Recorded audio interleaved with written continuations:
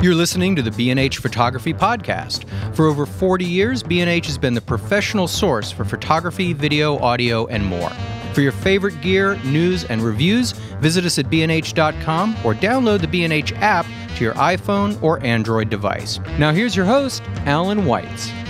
Greetings and welcome to the B&H Photography Podcast. 60 years ago, on the morning of August 12, 1958, a young magazine art director shooting what would be the first assignment of a colorful photographic career gathered together the who's who of the jazz world, 57 musicians to be exact, for a group portrait on 126th Street in Harlem.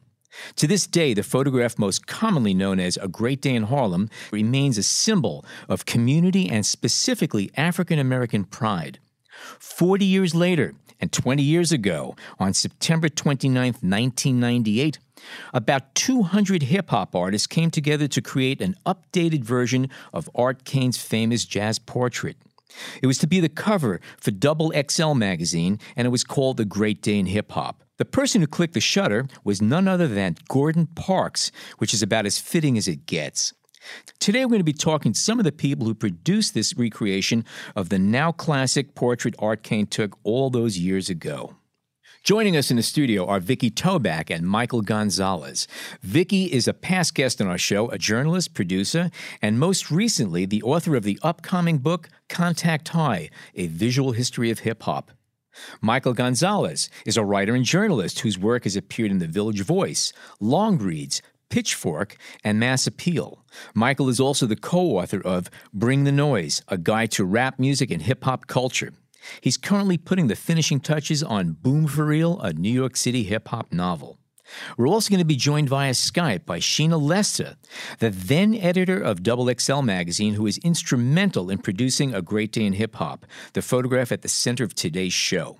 Last but not least, we're going to be joined by visual and creative artist and filmmaker Fab Five Freddy, whose list of accomplishments is simply too long to read in one sitting, but most notably, he's known for being the original host of Yo MTV Raps.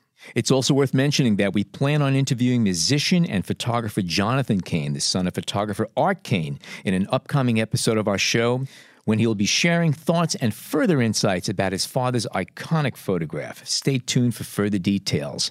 For now, where do you want to start over this, John? Sheena, why don't you start? My first question would be, whose idea was it to get Gordon Parks involved, and how did that work?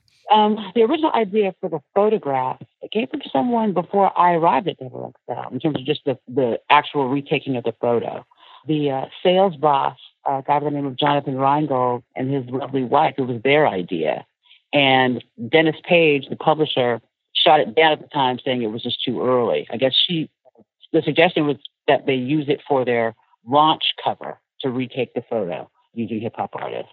So, the idea went away. Once I became editor-in-chief, somebody brought it up in a meeting, and the idea of us not being able to do it never occurred to me. Like, of course we could do it.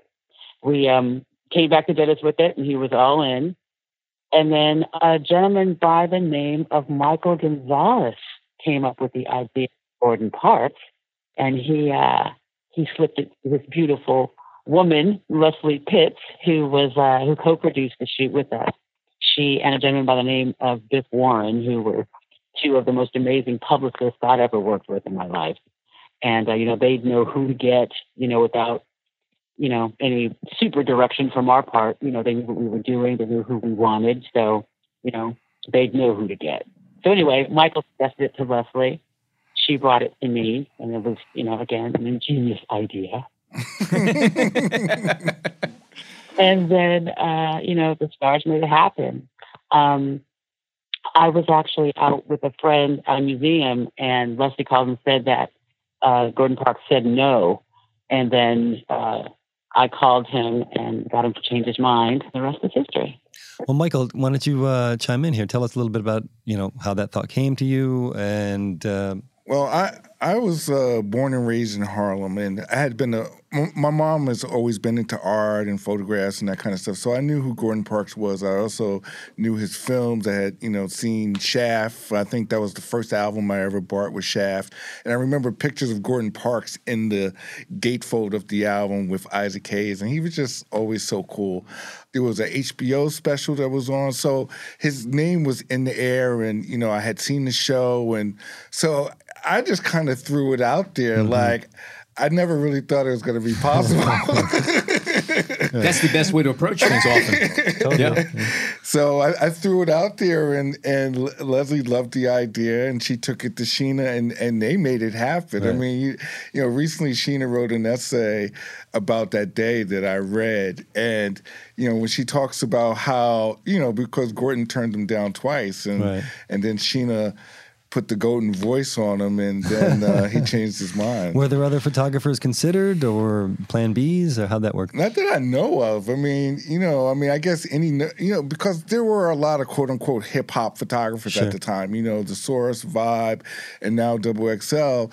So there were all these photographers that could have been called on, I mean, my favorite photographer from that period was Daniel Hastings, and but there were any number of guys that could have done it. But I knew if Gordon was involved, that would become, like, that adds a whole level of gravity to it. Seriously, do you think that having him on board made a difference? And maybe this is for Sheena, in getting folks to attend who might otherwise not have attended? I mean, was he that much of a cultural touchstone? Well, the essay that Michael referenced is titled "The Game Changer." So, he literally changed the game. I mean, we had a list of photographers who we were considering to shoot. At that point, we were just, remaking this cover and, inviting as many rappers as we could to that address and getting someone to shoot it.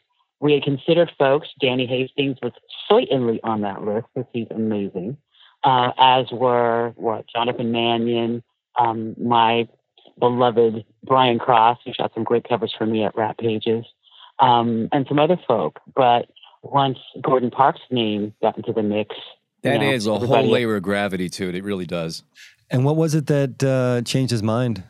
Well, ultimately, I told him, I put the spiel on him, that we were, honoring this generation of jazz musicians, these geniuses, these legends who had inspired hip hop in so many ways. It's like we were returning to sort of consecrated ground, with sort of their artistic offspring. I put all of these arguments in his ear, and he was like, yeah, nah. And then I just told him, basically, Mr. Parks, we could get anybody to take the picture, but, the only person who should take it is you. How active was he at that point? I mean, he was 86, more or less, I think, at that point. Was he still shooting regularly? I think he was. I mean, I know that when Leslie called me to tell me that he said no, she said that that he basically could pick and choose what he wanted to shoot. I guess he just didn't want to shoot a bunch of rappers. I could get that. But I think that, I don't know, I think that maybe once he understood that we knew what we were asking for, we knew we were getting Gordon Parks, that it wasn't light to us, that he wasn't just some photographer. I think that maybe once he understood that we really understood the importance of having him shoot it. We wanted from him what he was, which was his genius. Do you think the fact that Art Kane photographed A Great Day in Harlem previously, and that had a huge impact on a lot of people, photographers and culture and everything else, if that photograph didn't exist, do you think Mr. Parks would have partaken, or do you think that the weight of the previous photograph taken 40 years earlier added something to his decision? Because again, that was to me that would be a big factor. I think it did. I think again we made it clear to him that we knew what we were doing by going back to that address. 17126. So I think he knew that that we got what we were doing in a real way. So I think he understood that we got the magnitude of that photo and what it meant. Gotcha. And we also made it clear that what we were creating was also an homage to Mr. Kane. You know, we wanted to continue that sort of legacy of, capturing what fulfilled promise looks like. Basically, that's what he had done. That's what we wanted to do too. That's great. And did you know if Gordon Parks, had an affinity for hip hop? Well, he hadn't guessed it on anybody's rhymes or anything. But he might have been in some rhymes, right? Yeah, I don't know. I don't know that he probably had an affinity for hip hop. But again, I think that he got that we got how important he was. Sure, so, right, sure. The rest of it was just gravy. And can you speak a bit about the production aspect of it, like who you called first, who were the top of the list people you wanted involved, and how it was to get these people, who signed on right away to come for the shoot, and who took some wrangling? We had a list of the originators, Cool Herc, all the folks from Sedgwick Avenue, the old school artists. We just had a long list of anybody who had ever made a rap record or contributed to hip hop music in a way that was significant. So the door was kind of open. I mean, in the sense that if somebody said, "Hey, I want so and so should be here too," did you then invite them as well? Yes, absolutely, absolutely. And again, we the fact that Gordon Parks was taking the picture gave it a particular significance now. Did you have Mr. Parks on board before you start sending out the invites? Because obviously I think that would add a lot of weight to why one would want to be in the photograph. Or did Parks come on during the process? No, he came on before we sent out the first invitation. Ah, okay. We were considering, we were, we were sort of still considering photographers rather, when it was suggested that he shoot it. And then we were fortunate enough to get him on board. And then once Leslie and Biff Warren got the word out, with Gordon Parks attached, it was just a matter of who was around, who had made unbreakable plans. It's different when you're talking about just shooting a photo, but when you're talking about Gordon Parks taking it, it's like, oh, well, all right, well, hold on. Yep. So, there were folks who couldn't make it because of KRS-One was relocating. I remember that. And I think some folks were shooting movies that they couldn't get out of and things like that. But anyone who could get there got there, sure, because Gordon Parks was taking it. To me, that this aspect of putting out the word and getting people there is such a fascinating part of the whole thing, because you have to remember this was pre-social media. This was really Leslie activating this amazing network of publicists and people, and I feel like it set off this great underground sleeper cell of hip hop, and word just got around, That's a good point. There was no social media. This is a whole different world. And in some ways, if there was such social media, I wonder if that photo would have even happened, because imagine today, the call goes out, everyone in hip-hop is going to be at 17 East 126 at such and such time with Gordon Parks photographing. You'd have more Imagine the fans too, and fans there than artists. I mean, I think the shoot would have been a disaster, and the NOI would have definitely put them in their place. But that aspect of it, I just wanted to jump in because that is so fascinating to me that it all just, the stars all aligned. Is there any artists particularly that were, you really wanted them to be there and you had to do some arm twisting? Was there, and you don't have to go into details, but was it people were volunteering their time to come, or was there, was it a paying gig for the artists that showed up? And just kind of discuss that aspect of it. We didn't have to twist anybody's arm because Gordon Parks was attached. Okay. It was like, you get to 26th Street and you get your photo taken by Gordon Parks, period. Get there or not, it's on you. We didn't spend a dime to get anybody there. Yeah. I will say that the one artist that folks were most interested in being there was Rakim. He was who everybody wanted to see. But as far as our interest, we wanted the originators, and we wanted anybody who could get there who had made a rap record. We knew that, with hip hop, we're talking about, B-boys, B-girls, DJs, graffiti writers, we just wanted artists, just, musicians, artists only. Right. And because, Leslie and Biff were such astute publicists, they'd know who to target, the label publicists to get, the independent publicists to get, the industry blabbermouths who'd run their mouths. And again, we're talking even pre-internet. So Right. we're talking phones and snail mail, Right. And beepers. Beepers, Yeah, yes. hello. Beepers. Oh my God, the two-way. Hello. So yeah. I forgot about them. I should have said that earlier. The beepers. Yes, the pages. They were in effect. Yeah. So yeah, we just wanted whoever could get there to get there. And that's what they did. And can you talk a bit about, securing the location and Alan's question earlier about, the security elements and the production elements. And then maybe Michael, you can chime in on some of we'll talk about how it was when you were there that day. Oh, sure. Well, Leslie and Biff did, they secured the city permits and all of that. But we just went up there and looked at the address, saw where it was. And then we went looking for a church on the block that we could use that day, basically. And we found one right on the corner of Madison and 126, and that was our home base.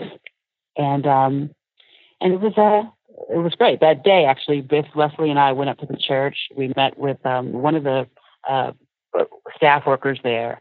Leslie and Biff then went back and met with the pastor of the church at another time. But we went up there. We talked security right there. We all sort of suggested Nation of Islam, because they're always perfect security. And that's all it was. So everybody gathered basically at the church beforehand. It wasn't like everybody just slowly showed up in front of these the brownstones. That you gathered first beforehand as a group, and then you went over as a group. Right. Okay. Yeah. And Sheena, that was sort of the plan. Go ahead. I was going to please. say, Sheena's leaving out one of the best parts was whoever catered the lunch. And there was this big lunchroom downstairs. And, so you're sitting downstairs and you're looking around this lunchroom and it's like African Mbata's over there. And it was surreal, Right. It was like Fellini hip hop or something. It was like some... Yeah, that was actually something else. We had catering from Sylvia's, of course. Of course, Ah. yeah. And because they were nearby. The conveniences were amazing. But we had everybody up in the second floor community room of this huge church, and it was like being in an airport when in the arrival section when people come off the plane and they see people, the folks who there arrive and they haven't seen each other, and there's the reunion and the hugging and all of that, times 20 in this room. Just lots of reunion moments and hey and that was fantastic. Were there any? Go ahead. No, please go. No, that's why the shoot. I think we started later. We hadn't anticipated all of the sort of emotion. We didn't take that into account in our planning because folks were at the church. They didn't want to leave the church to get down the block, And so it took a while to get everybody assembled, but it was not a problem because there was no problem on that block that day. It was just nothing but love. That's great. So that's great. And were there any photographers working that community room, getting behind the scenes shots? I think we had some photographers from XXL, and Nelson George was filming for his documentary. Right. So we had some folks up there shooting. Was this the biggest production? Was this the biggest production that you guys had put together at this point? I mean, obviously it's a really big production, but were you guys used to large scale photo shoots? Well, I think this was the biggest one that XXL had done. Yeah, absolutely. I mean, and even with my other publications that I had worked at, it was the biggest just by virtue numerically in terms of how many people were on the cover. Production-wise, it was just sort of holding down that block and keeping folks contained on that church. And then with the fans who came out, although there weren't that many, actually, most of the fans who came out were celebrities and other, fan, kind of famous folk who knew that it was going, and they came out there because they wanted to see folks. Right. But Yeah, that was the biggest production element, was just getting folks down from that church. What to about the the lining up of people, the assembly, and was there people who wanted to be next to each other and accommodations that had to be made, and who did that organizing? No, not a single one. It was like, get up there, get on the stoop. Hmm. As a matter of fact, Nelson George's documentary shows folk with the bullhorn trying to get people up on the stoop, and that was an adventure in itself. On that note, I was reading about Art Kane's original photograph, and he apparently had a hard time containing this smaller group. There was a lot of talking going on. Not only that, there was some production issues going on, so it took a little bit longer. And like little kids start showing up and sitting on the curb. And apparently there was one kid, a kid in one of the windows who was distracting everything. And Kane finally gave up trying to maintain control and just started shooting. Did you have similar issues going on 40 years down the line? No, actually we didn't. We had some, kids that we wanted to sort of get on that curve because we were trying to recreate the photo, even with the kids sitting down. But at that point, we were just trying to get the picture taken before the sunlight had gone up into people's faces. Oh, I was going to come to that. I know that Kane specifically called for a 10 a.m. shoot because he knew where the sun was going to be. It's the north side of the block, and you have X amount of time before that shadow creeps up. And I watched some of there was some YouTube videos, I believe it was, of your production. And you could see, I immediately started watching this shadow crawling across north up 126th Street. I could almost hear the soundtrack from Jaws in the background, bum, bum, bum, bum. And seriously, the final photograph, the front row of guys, they're literally up to their necks in shadow, and another 10 minutes later, you would have lost them. Were people freaking out about that? I believe they were, yes. I mean, I can't remember the call time, but I'm pretty sure it was early. But I don't think you shot until about 1 or something like that, right? No, it was actually shot like 3:30 or 4 o'clock. Okay. Exactly. In other words, lunch was good, is what you're saying. Okay. Yeah. Exactly. Between the lunch, the motion, all of it. But yeah, I think that the call time was early because they had actually scoped out and taken that shadow into consideration. Yeah. But at that point, we were just trying to get her done for real. It was like, okay, get down there. We have to get it done. And they were freaking out, but there was nothing they could do. We just had to get it done. No, I believe also in the day that Kane shot, based on the shadow, it looked like it was slightly overcast, which worked in everybody's favor. But you guys had glaring sunlight. That was bright, harsh light. It was a gorgeous day, though. I mean, it was so beautiful that day. Alan, I just wanted to tell you one quick thing about the placement. Like, the only story that I've heard is that Questlove, he actually writes about this in his foreword to Contact High, that he had asked Sheena where the fold of the magazine was going to be because it folded out, and he wanted to make sure that wherever he stood in the photo, he'd be on the front cover and not on the fold or on the inside. Is that so? That is a big consideration. Mm-hmm. Well, I thought that to have that forethought, I thought was really interesting. That's me with the staple in my forehead. That's hilarious. Oh, my God. And, Questlove, by the way, was the only artist who came with a camera to shoot film. So he had some real foresight that day. Yeah. And he also, writes about that's the day they finished mastering Things Fell Apart that day. And that day was so interesting, too, because, that was a Tuesday. A lot of albums were being released that day, and some of those artists came, right? Black Star, Tribe. Tribe was there. They were there. Jay released Hard Knock Life, Volume 2, right? But he was not there. Brand Nubian released Foundation, and they were there. But just, this so much happened on that day. Mm-hmm. Yeah, that actually kind of gets me to a point that, and maybe I'm wrong on this, but, the jazz photo was 58. Rock and roll had taken over or was taking over as the popular music. But 98 was probably a pinnacle point, for hip hop. Wouldn't that be fair to say? I mean, or maybe a trend like kind of between the first golden age and going into a second golden age. So the question that might come out of that, were there any, young guys and girls who might not have been that well known, but have grown since to become iconic hip hop artists, and any back and forth between the old school and the new school guys?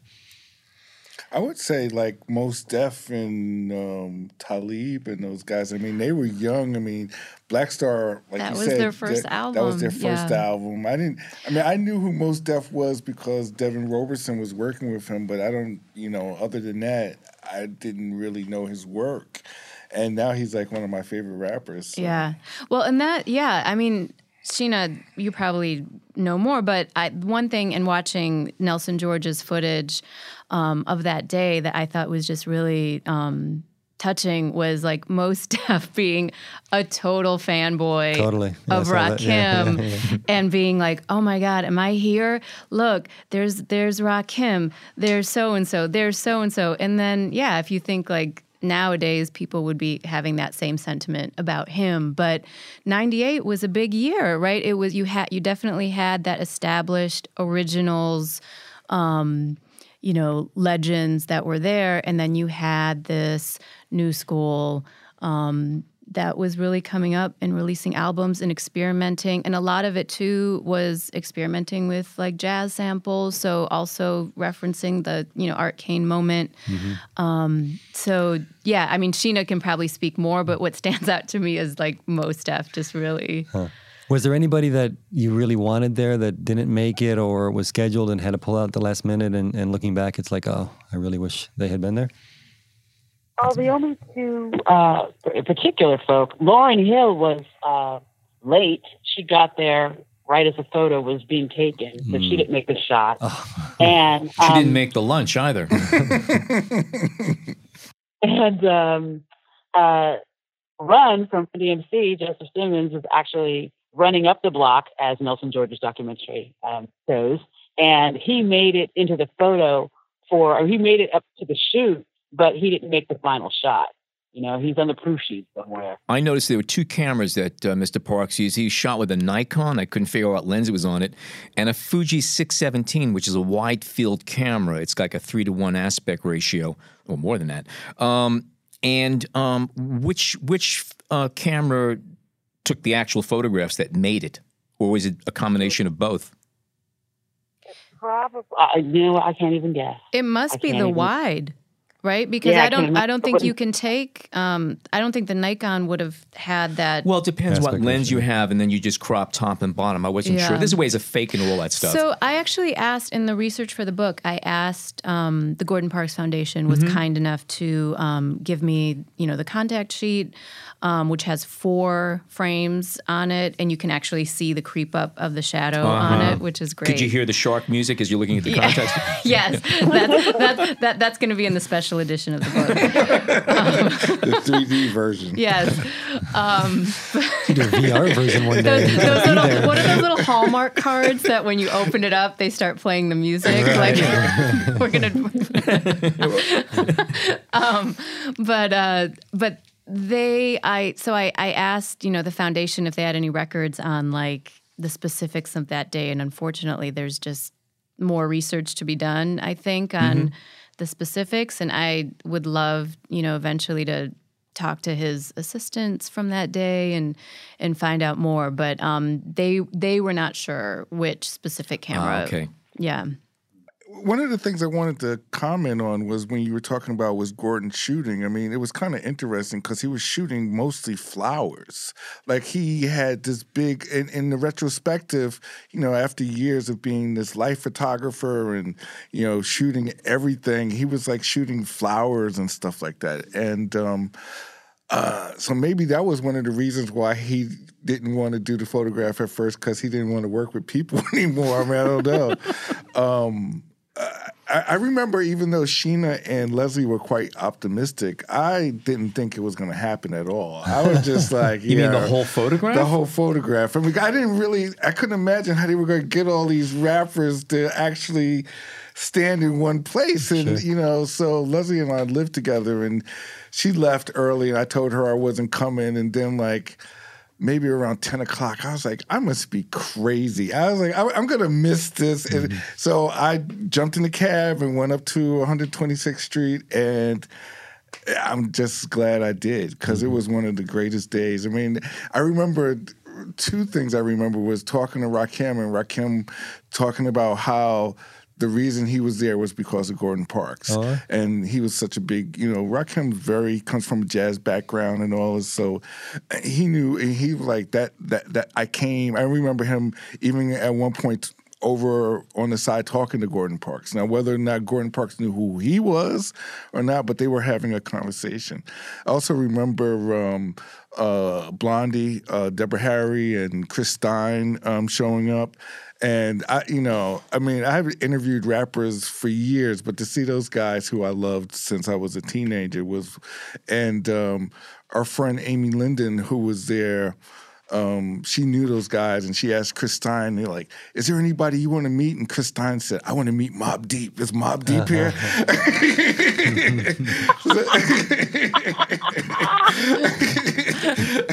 So, I mean, that happened. And then, like, a couple months later, I think on the American Music Awards, Blondie did a collaboration with Mobb Deep. But I just remember the day being like just wonderful. I mean, like I said before, I'm from Harlem. I write a lot about Harlem. So I feel a part of it, and to be a part of that history was just thrilling. And just a little thought to throw in there. I was reading up again about how Art Kane came around to this whole thing, and he chose that block for a few. He actually cruised around there a lot looking for some. He wanted to have a street and a few row houses that were typical of Harlem. That was one thing. He also wanted a location that was within walking distance of many of the people who appeared in that photograph. And a lot of those jazz greats, literally, they lived within a few blocks.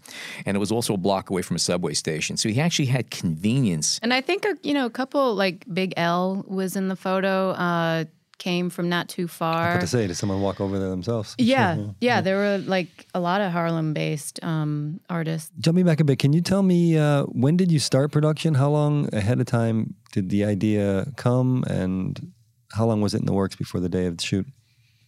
Well, we actually, we kicked around the idea to make it happen like in spring of 98.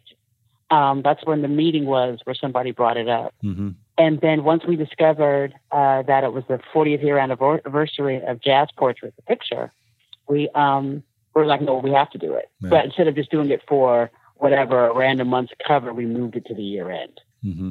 So, yeah. And from when Gordon Parks was on board until the shoot was how long? Let me think. The exhibit that you referenced, Michael, the Half Past Autumn, was still going on when he said yes. And it must have been, summer?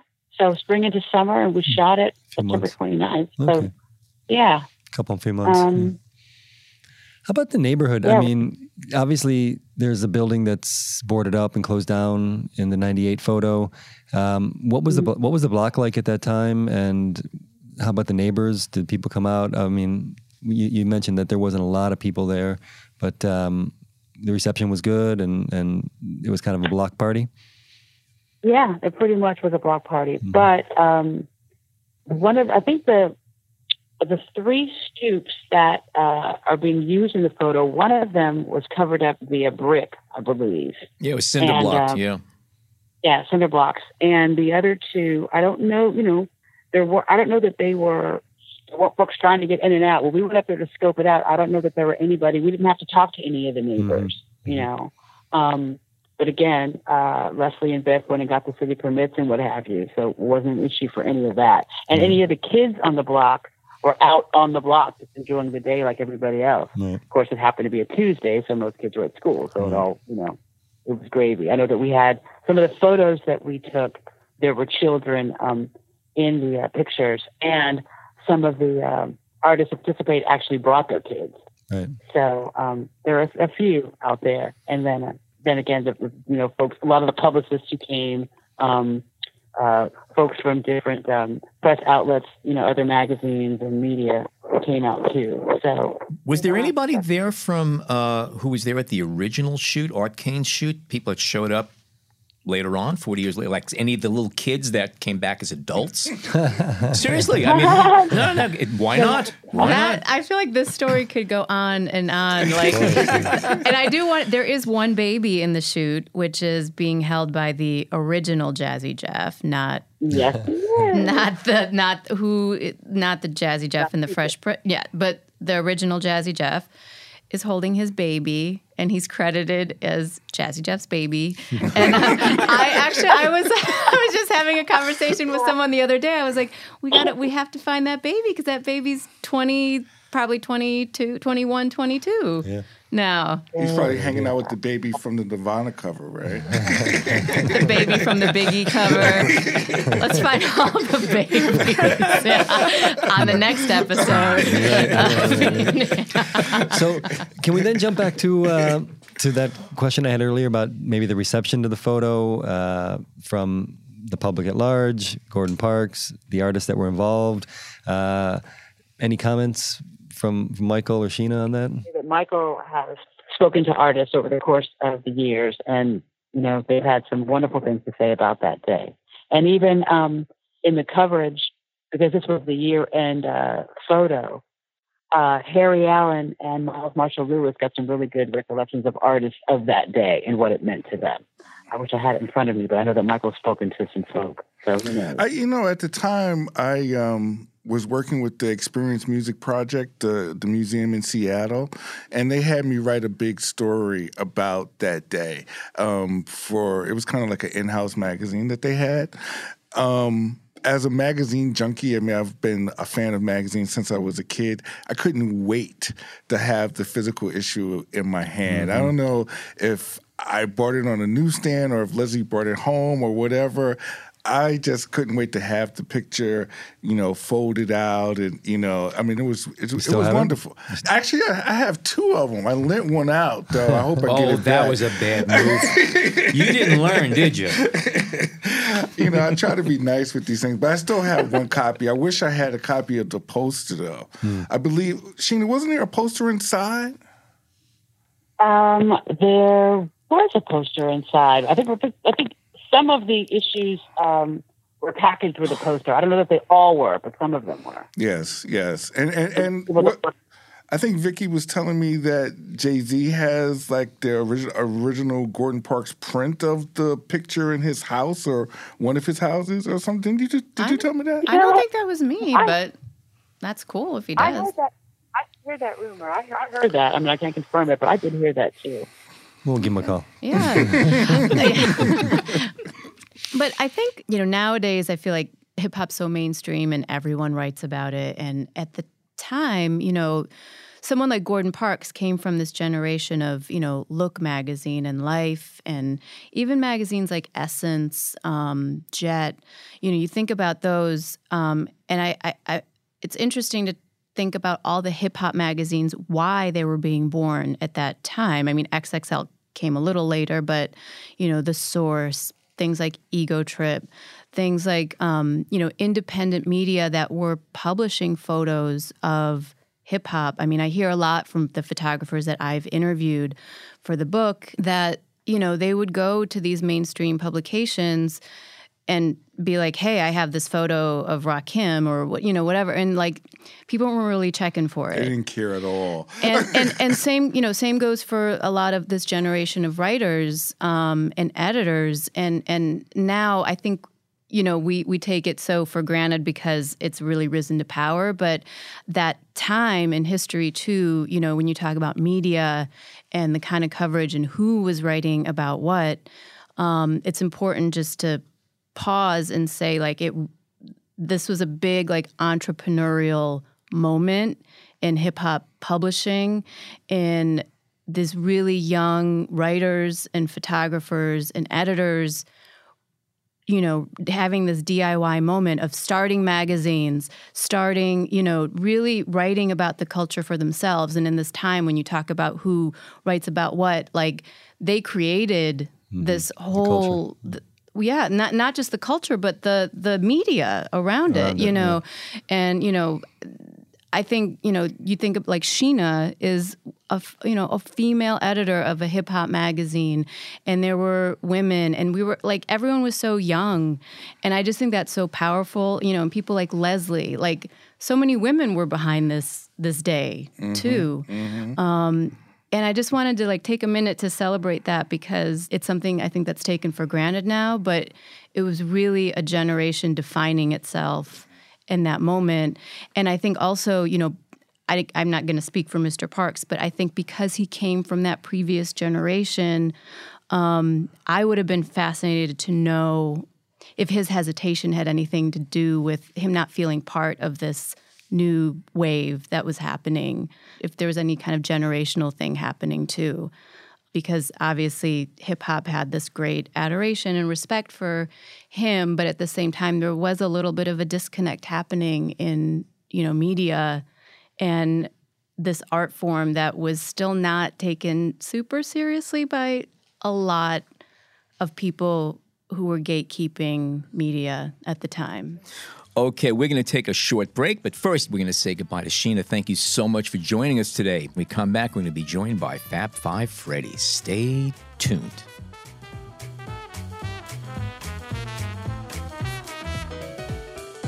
We hope you're enjoying this edition of the B&H Photography Podcast. Send us a tweet at BHPhotoVideo, #BHPhotoPodcast. Okay, we are back, and not only are we back, we are going to be joined by creative and visual artist and filmmaker Fab Five Freddy. Welcome, sir. Hey, how are you? Happy to be here. It's great to have you on here.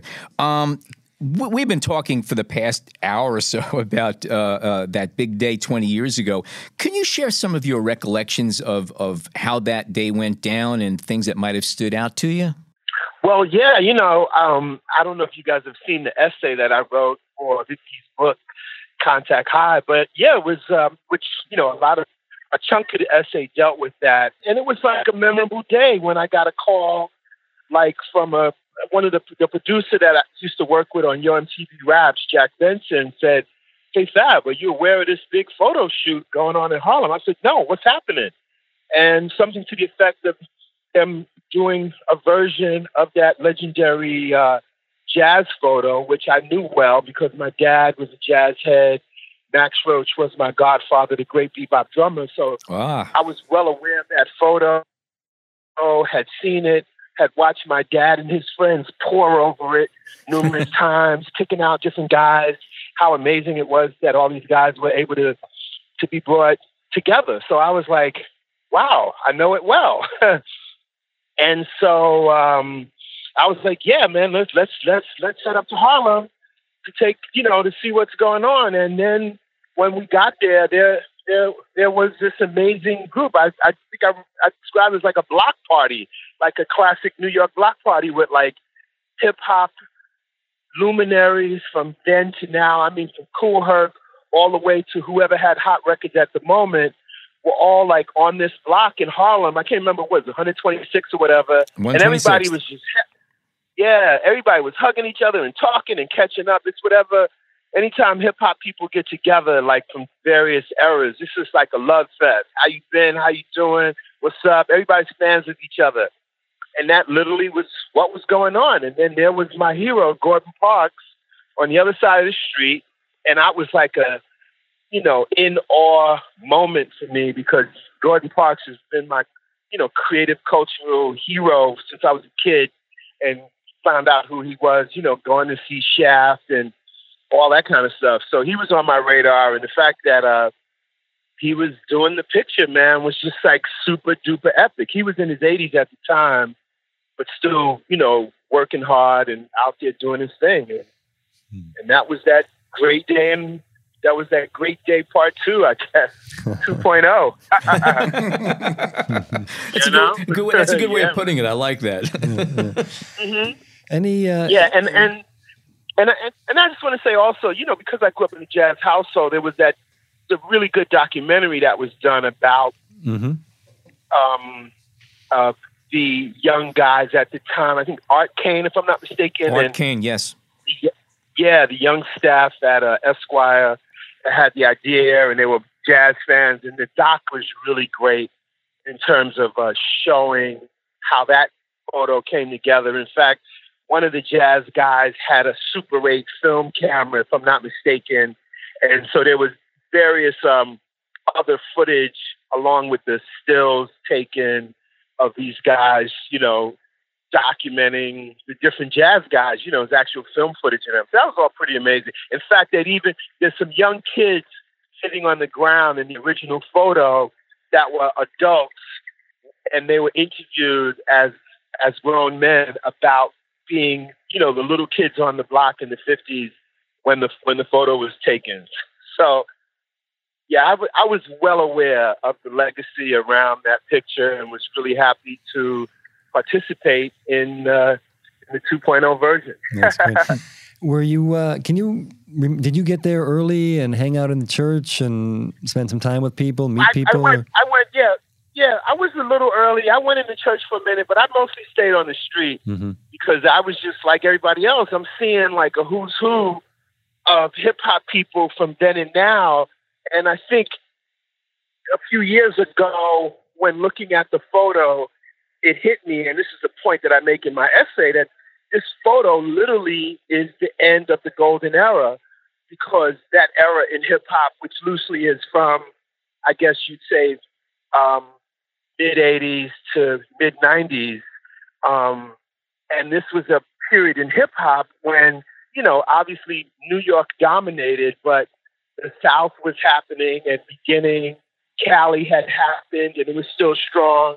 And it's just looking at the people in that photo, I realized, oh my God, this could most likely never happen again. Because the reason everybody was in town, Vibe magazine was doing their music conference, if you will.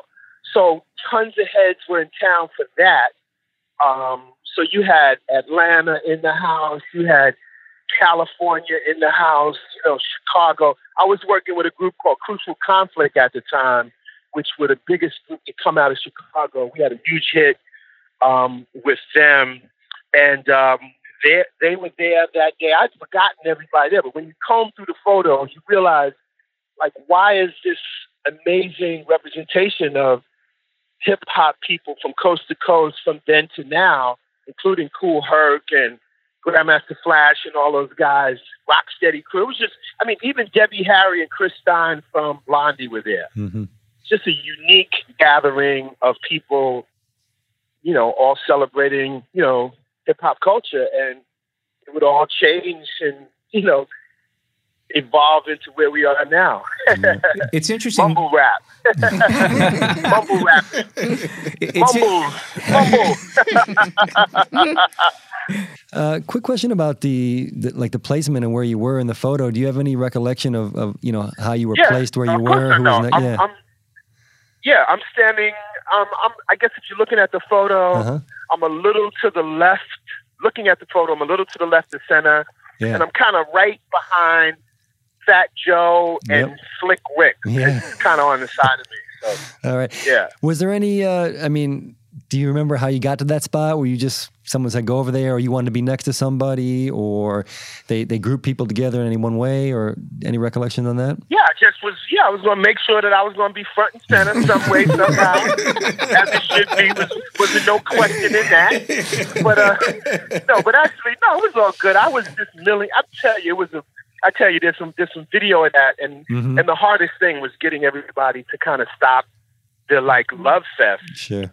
Of everybody amazed at seeing all their other people that they look up to, which is at the core of hip hop culture. Like, people admire each other. Even if you're not a big fan of the musical style, people know what it takes to kind of make an impact on this game. And the respect was being demonstrated. It was just really special. And so, and then Gordon on a megaphone and assistants trying to get everybody to come on guys, let's take the photo. It just was such a sweet moment. And going over to talk to Gordon was epic to me. It probably was the second or third time I'd met him, but I had to go over to make sure that he actually knew and he acknowledged me. So I'm friends with a couple of Gordon's kids. Leslie Parks is a buddy, and definitely a like I said, I've been a huge fan of his work since Shaft, and since I realized that he was the, the model of the Renaissance man. Anybody that wants to, excel in different creative formats you want to take a close look at, because Gordon did it all and did it well, filmmaker, composer, writer. I mean, director, photographer. I mean, come on. That's it, baby.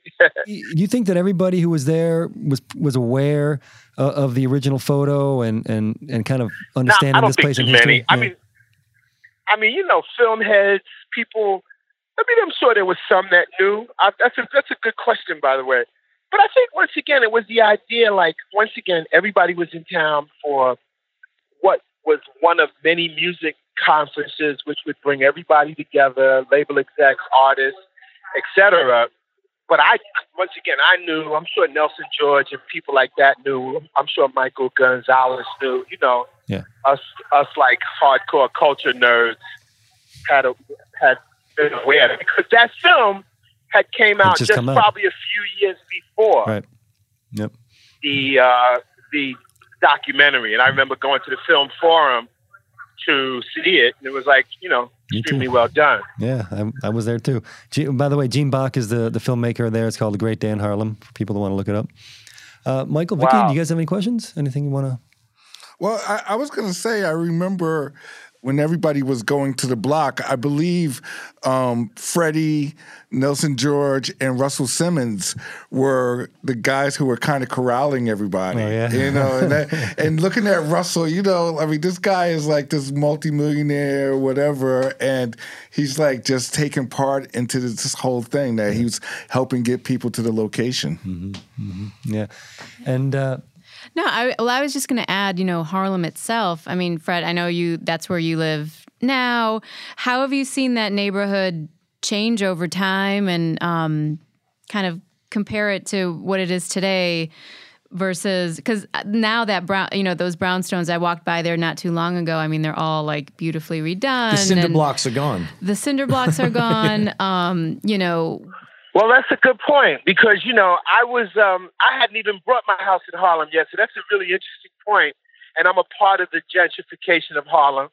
It's, whether that's good or bad, that's a debatable issue. But, I was, I've been living in Harlem now since the early 2000s. And it's hard to find an abandoned building in Harlem right now. Things have changed dramatically as far as that goes. And, a lot of people used to be scared of Harlem because of the negative press that was given to places where people of color live in this city. Harlem had just gone through the crack era. You know what I'm saying? So, I mean, I lived in Harlem most of my life. I moved out of Harlem in 92, and it was still going through the quote-unquote crack era. For people who don't know, I mean, there were a lot of abandoned buildings. A lot of neighborhoods were, not what they were even 20 years before. So, when you look at that building and you see that it's all kind of boarded up, I mean, the crack era had mostly ended, but it was still hanging out, I don't think it really got better until maybe 5-10 years later. Exactly. Yeah. Mm-hmm. Anyone know what that building is? I mean, I guess there's owners and people living there. Vicky, have you been up there? I'm glad you bring that up, because last time I was there, which was about 3 weeks ago, I walked on that block, and they have a commemoration to a great day in jazz. And there's a small plaque that says, on this location, on this date, photographer Art Kane photographed. And I was like, where's the Gordon Parks Great Day in Hip Hop mention? And there is absolutely none. Yeah, and I thought, after, I'm like, I feel like this needs to be absolutely A, stated, and B. That's a good point, Victoria. That's a very good point. At the very least, take a Sharpie and go write it in. Well, no, I think we need to do more than that. So having this conversation today, celebrating this anniversary, and just bringing attention to, this next generation of artists that created that too. I think we need to call the mayor's office and get that changed. So, Fred, can I ask, at the time, and now looking back 20 years, did you know at the moment that was a very special day, let's put it that way, and something that was going to be looked back at 20 years from now, or was it just kind of another shoot? Well, as far as I'm concerned, I knew it was important. How important it would end up being, but I knew it was a cover shoot, so seeing the cover and the fact that it was a 3-part sold-out, that was pretty incredible. I had ever did something like that, and it was, once again, quite impressive. And if anybody, thanks to the magic of Google, which we were probably in the infancy of, if you Google those things, pretty much both pictures come up. So for those kids that are curious or stumble across it or whatever, they're kind of joined at the hip, if you will, thanks to the magic of search engines, is what I found. Because I looked it up when it hit me a few years ago, pulled it up on Google, and I'm looking at the image, and I thought, wait a minute, the golden era, which is a much discussed period in hip hop, and that was it. And there's and also I think what the golden era is emblematic of is the unity and love through hip hop. Even though we went through the quote unquote East Coast West Coast war, that was a media affectation that didn't really exist in full trueness. That was something where the media threw gasoline on that when Tupac and Biggie and all that. They whipped it up into something that really didn't exist. Whenever those artists would get together, it's a hug fest. You know what I mean? And that's what was going on that block. But things would soon change. That's a good... things would change. I was just going to say that's a big point. We, as we were talking about who was there, who wasn't there, I mean, it had been really recent that both Biggie and Tupac were killed. I mean, that was 96, and this was just 2 years later. So 96 and 97, respectively. Yes. Tupac first, and then Biggie.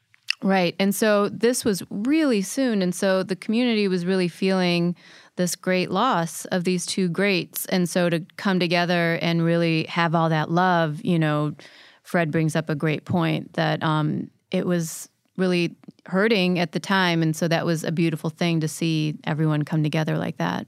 Was there a quick question? I mean, I know Gordon Parks, obviously somebody you had met, but you were looking forward to seeing and meeting. Was there anybody else up there that you were hoping was going to be there and they were there, or on the other side, somebody you met that day, maybe a youngster that kind of blew your mind, or someone you're still listening to these days? Any recollections on individual people? Well, I think the excitement, I think, for everybody was who else was there. Once again, Chris Stein and Debbie Harry from Blondie. These are people that I introduced to hip hop when it was literally like when it was still an infant, and they believed in me, supported me, and made a record called Rapture, which was the first record with rap in it, not hip hop, record with rap in it to go #1 all over the place and set the table for a lot of the rest of us that was there. I mean, way before I would even be hosting Your MTV Raps, once that happened, people was like, wait a minute, you that guy that Blondie and them was talking about. So that was significant. You know what I'm saying? Like, a lot of people heard that name, but they didn't know what a Fab Five Freddy was. You feel me? But at the point, it was like pieces of a puzzle that they were able to figure out where it fits once Your MTV Raps hit the air coast to coast, worldwide. And then all these things, and the fact that they were there, as well as just once again, Coke LaRock and Clark Kent. Those were some of the first guys to rock a mic, like while Kool Herc was spinning at those first parties, as this idea of hip hop was actually being hip hop music. That is. So the fact that those guys came, I mean, you don't see those guys at your typical rap gatherings. You know what I'm saying? So it was like a strong street buzz went out, the classic grapevine, pre-internet. People were still using pages at that time. It's like if you was technologically with it, you had a 1-800-SKY page on your hip. And if you remember those, and that thing went beep, beep, beep, and you checked the number, sure. And then you had to go to a payphone to call somebody back. That was where we were at that point in time, but it all worked. And people came out the woodwork. know people were there. That's you know what I true. mean? That's So, awesome. Yeah. There's that's a how that great went down. there's a great part in some of Nelson's footage where you see they're interviewing Rakim, and in the background is this gentleman named Dino Del Valle, who was an A&R person and who signed Cash Money to Universal, but at the time. I think he was working at Payday still, and he has this gigantic brick phone. No, And- he was actually at MCA. He was working. He was he A&R, at Universal he was already? A&R Okay. on Rakim's solo album. Okay, so that's why they were there. And he and I used to work at Payday together. That's why I recognized him in Patrick the Moxie's background. company, yeah. That's right. And Dino just, I think he was one of the few people there. He was just really feeling himself for having this giant brick phone. And he's, as Rakim's being interviewed, you see him in the background, like on the phone, like, yeah, I got this phone. Looking like Crockett and Tubbs. I still have a shoulder injury from my phone. Oh my gosh. Yeah. No, you're right. Actually, Dino was working at Universal at the time because we did our label deal for Crucial Conflict through Universal, and Dino was a part of that. Since he was up there at that time, so he had transitioned and was getting a little bit more money. And without question, Universal was paying that phone bill because cell phone bills back then were ridiculous. Remember, like all the plans, data, and stuff we implemented now had not come into the picture. So Oh, you literally had to be balling. Shout out Dino and pagers. Great. Yes. I remember it well. I can remember kids in the hood trying to front who didn't have cell phones, but they would take the cordless phone from the house and walk around and act like they was talking, trying to impress girls or whatever. I remember busting the cat. I'm like, dude, I'm not going to put you on blast, but I got that same phone at home. For real. Fred, thank you so much for joining us. Terrific talking with you. Oh, man, thank you. And look, the final thing I want to say is for anybody that doesn't know about Gordon Parks, Google him because everybody should recognize the great Renaissance man of the 20th century. Google him and contact High. Get a copy. Order yours now. Okay, that was a ton of fun and different from many of our podcasts around here. Nice little refreshing change of pace here. Vicki, would you tell us about the book that's coming out on October 16th. Yeah. It comes out. And that is Contact High, A Visual History of Hip Hop. Yes. And by the way, we have an advanced copy here. It's a nice book. It's big. It's packed full of wonderful imagery, really, really great stuff. And as we said earlier, the pages lie flat when you open it, right? So it's well made, beautifully printed, really nice. There's Thank also you. some great essays in there right here. Yes. There are. Yes. And Vicki wrote a lot of the book, which is, that was one of the things we were talking about, looking at the book and just seeing, I can't wait to dive into that book for real. Yeah. Well, and, that's the thing. Like, I think behind every photograph is a really great story. And behind every photograph is also contact sheets where you visualize who else was there and, what was happening in the frames before and after. And it's a way to really tell the deeper stories of hip-hop and the people that were involved in it. It's a very complete document is really where I look at it. It's there's a lot there. You can get lost on every page. You really can. I want to ask one question, and this might be a weird question, but do people still use contact sheets? Not really. I mean, not in the way that they were once used, because they were really, a working object for people. But nowadays, people make them for fun. It's all on the screen. Yeah, but maybe we'll bring it back. Yeah. But so the book comes out October 16th. It's a chronological, unfolding of the past 40 plus years of hip hop photography and photographers and the stories behind them. really great essays. Questlove wrote the foreword. Michael Gonzalez wrote the story about Great Day in Hip Hop, as did Fab. RZA contributed an essay about his inspiration for Wu-Tang visuals.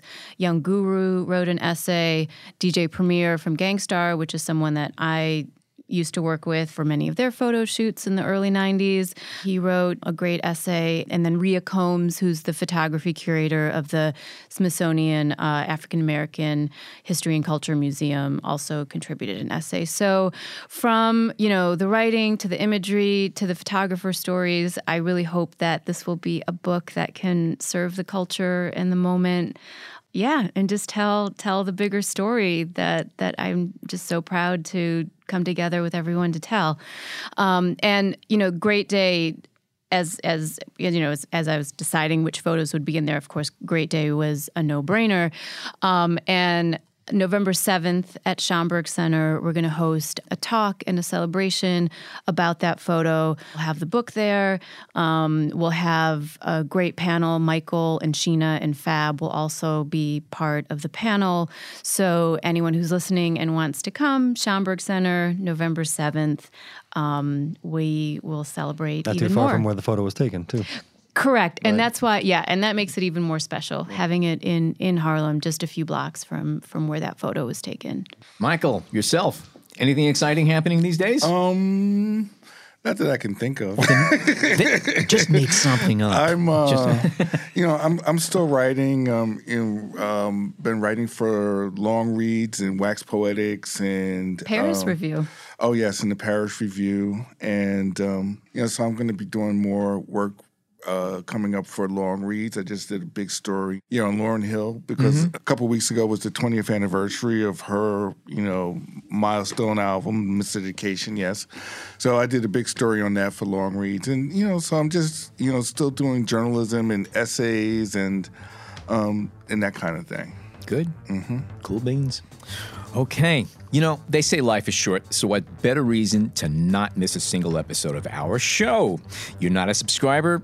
All you have to do is head on over to Apple Podcasts, Overcast, Spotify, Player FM, SoundCloud, or YouTube. Subscribe and never miss a single episode of our podcast.